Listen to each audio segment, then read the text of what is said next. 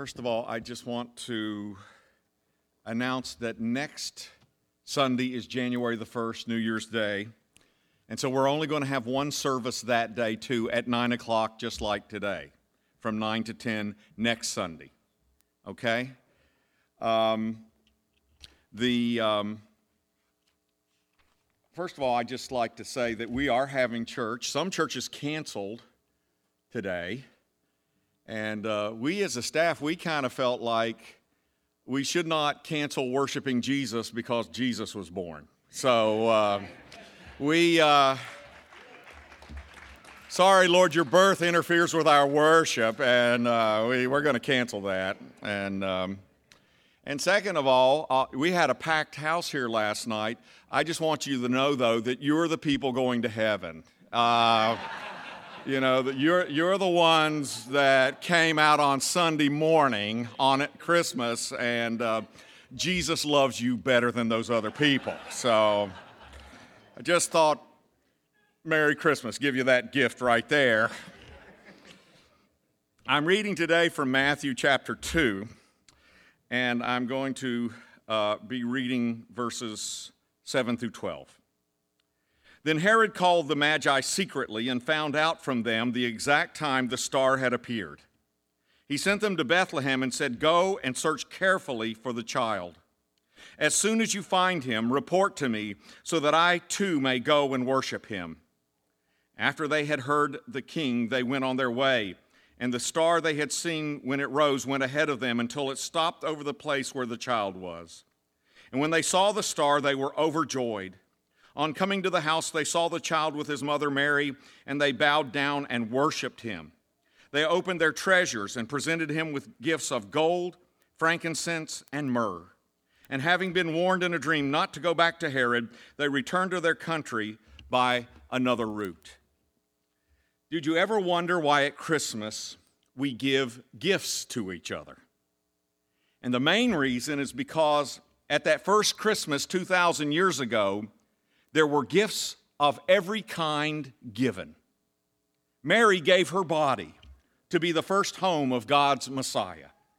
She gave her heart in utter surrender to God's will and to the difficult future foretold to her that her son's life and his death would pierce her heart.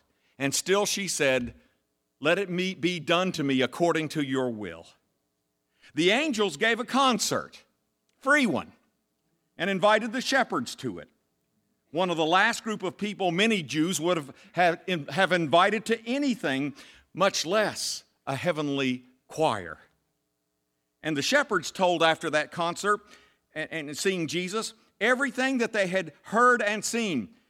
For their first Christmas gift, they gave a testimony to everybody. And Joseph gave up his pride and reputation. He gave up the desire to be his firstborn's biological father. And he gave up the ability to explain what was happening to those who asked him what was going on.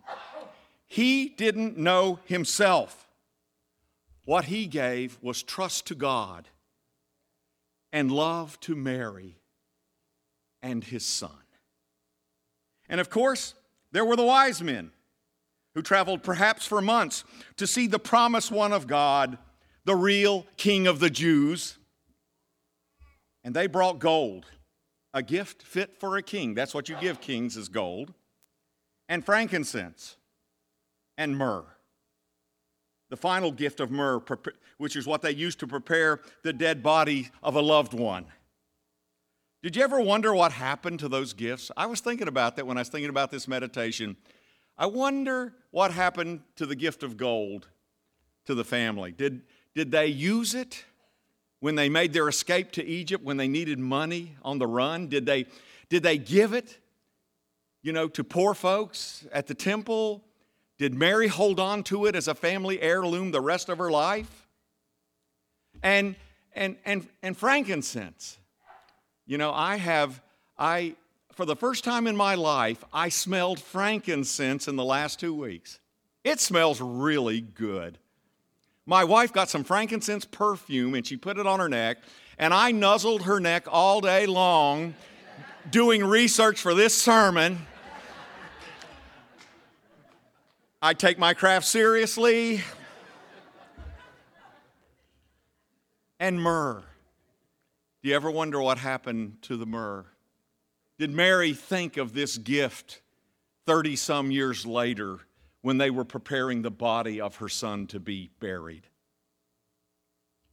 God's gift of his son triggered people giving in all kinds of gifts in all kinds of places.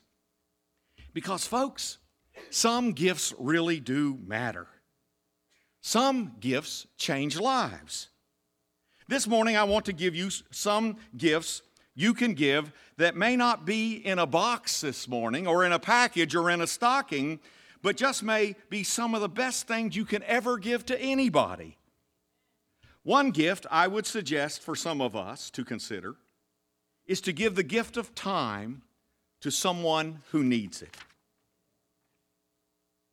One pastor I know of said that he knew a high-powered attorney, and this attorney told him, this pastor, he said, the greatest gift I ever received was a gift I got one Christmas when my dad gave me a small box.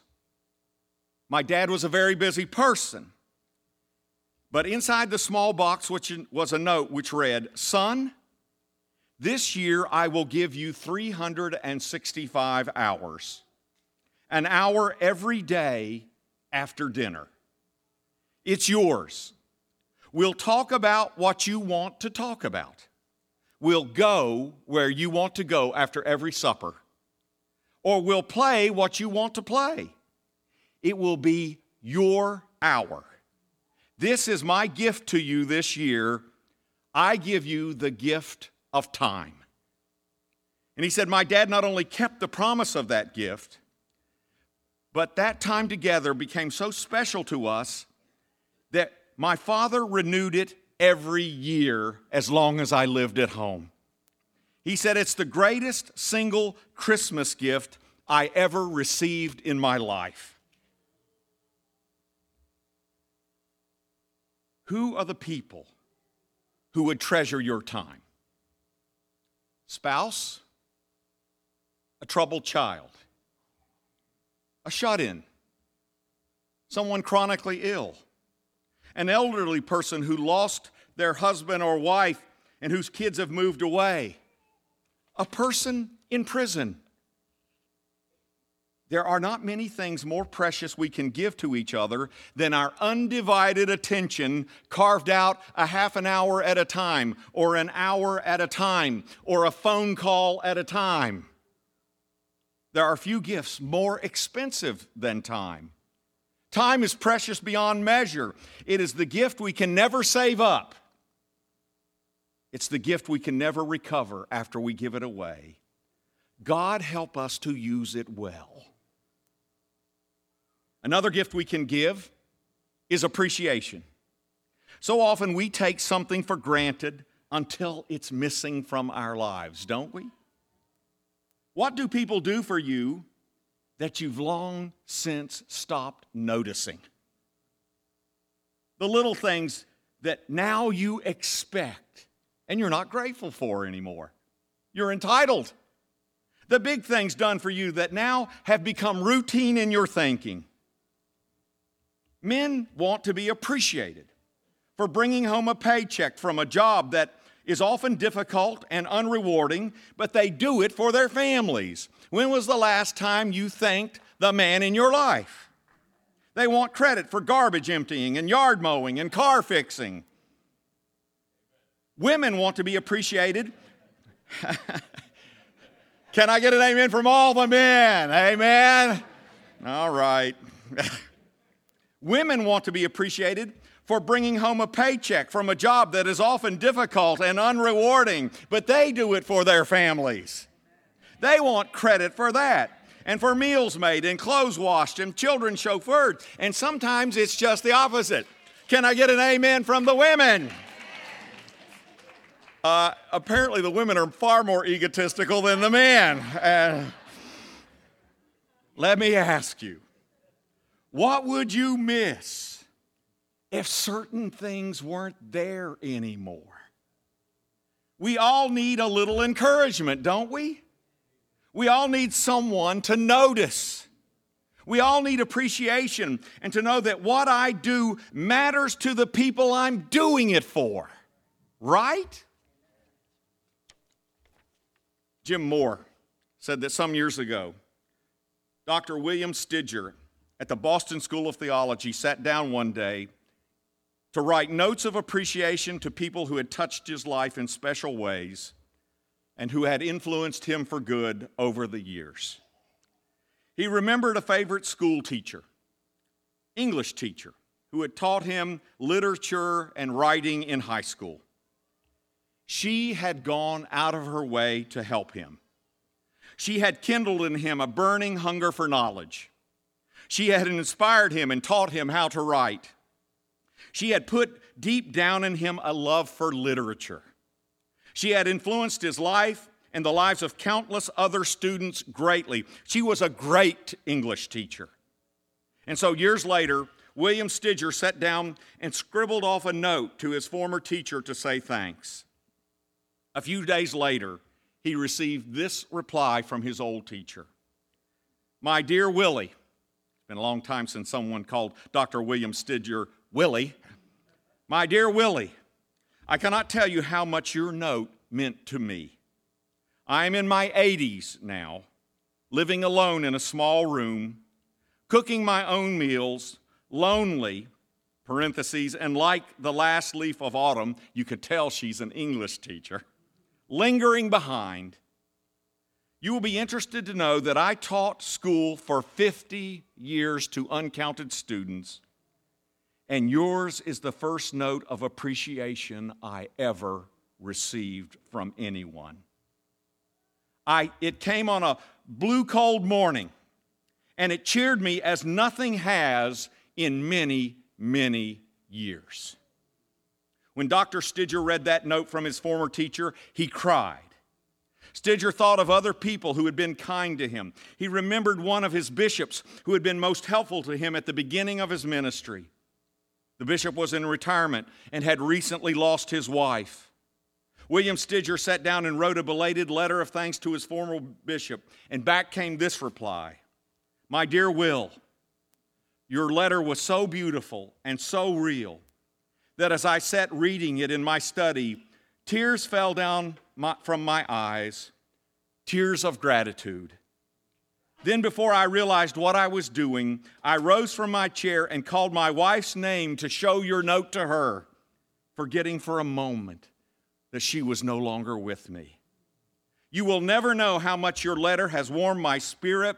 I have been walking about in the glow of it all day long. Think about the people who love you.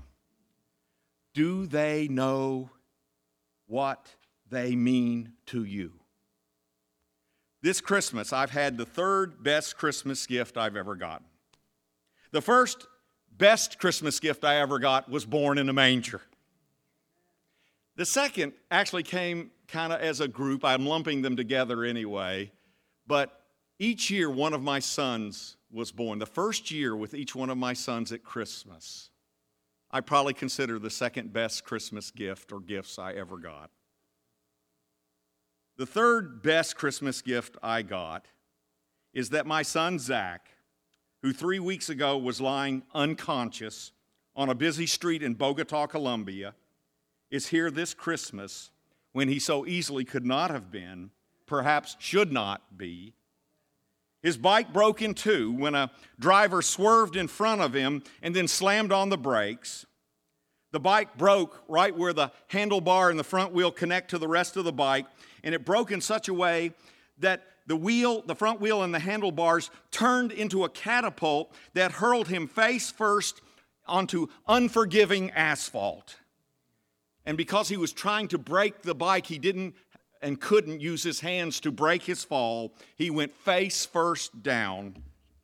He could have easily been killed. He received a grade 3 concussion. By the way, 1/2 of all grade 3 concussions are fatal. He could have fractured his skull. He could have had major brain trauma. He could have had so much else happen to him. But instead, he is here today, listening to his father preach on Christmas.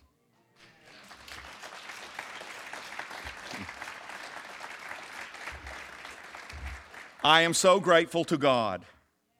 Zach probably at least should be in a hospital this morning, but here he is alive and well with us this morning. And I praise the Lord. Merry Christmas. Can I be selfish? Merry Christmas to me and to his mother and to his brothers. Praise Christ for his mercy. And I'm going to take some small credit here. Praise the Lord for making the Dalton head particularly hard.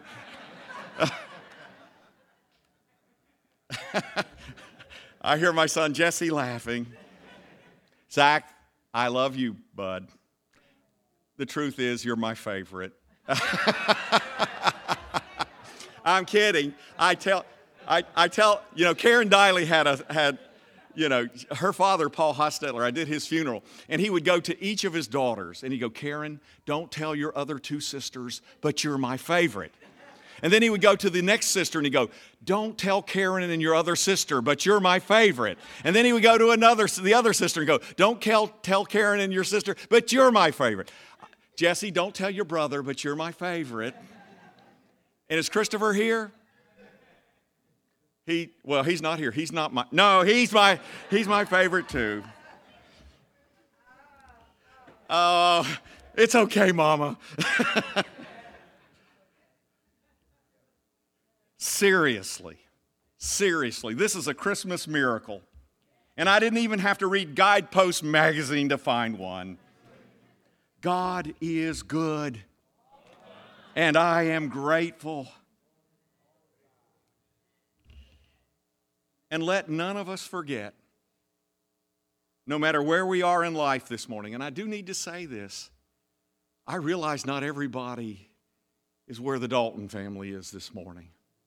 I realize that some of you have relationships that are not working, whether with a spouse or a child. I realize some of you are lonely this morning. Some of you are depressed this morning. There are various stages of health and physical well-being in this sanctuary this morning. I realize that there are different places financially in this room this morning. And I just want to say, I am not trying to rub this blessing in your face. But folks, if we don't praise God for the blessings and the miracles we get, despite there still being darkness in the world, we'll never praise the Lord. We'll never praise the Lord. And the fact is that every person here today has received God's best. If I drop dead 5 minutes from now, I have no complaints.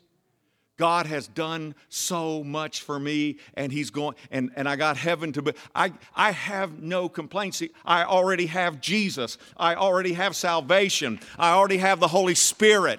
I already have been blessed and blessed and blessed. More than the counting of it, I have been blessed. If I get nothing else, I have already received God's best this morning. We are all blessed beyond measure here, no matter how we feel. For unto us a child was born. For unto us God's Son was given. And He came to bring us life, eternal life, life we could never have found or achieved on our own. We were lost and He found us. We were dead and He resurrected us. We were doomed and He saved us. Hallelujah. And He keeps coming and giving us life, His life. He keeps pouring Himself on us, His unconquerable, infinite love all over us. That's the gift we should be unwrapping this morning.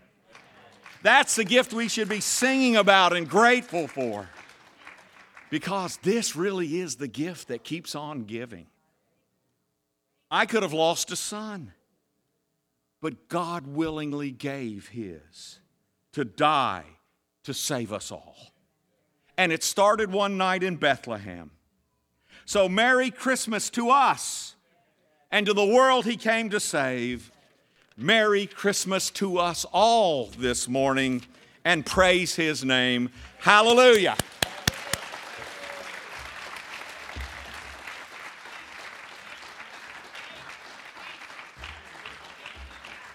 I'm done. Would the worship team come back?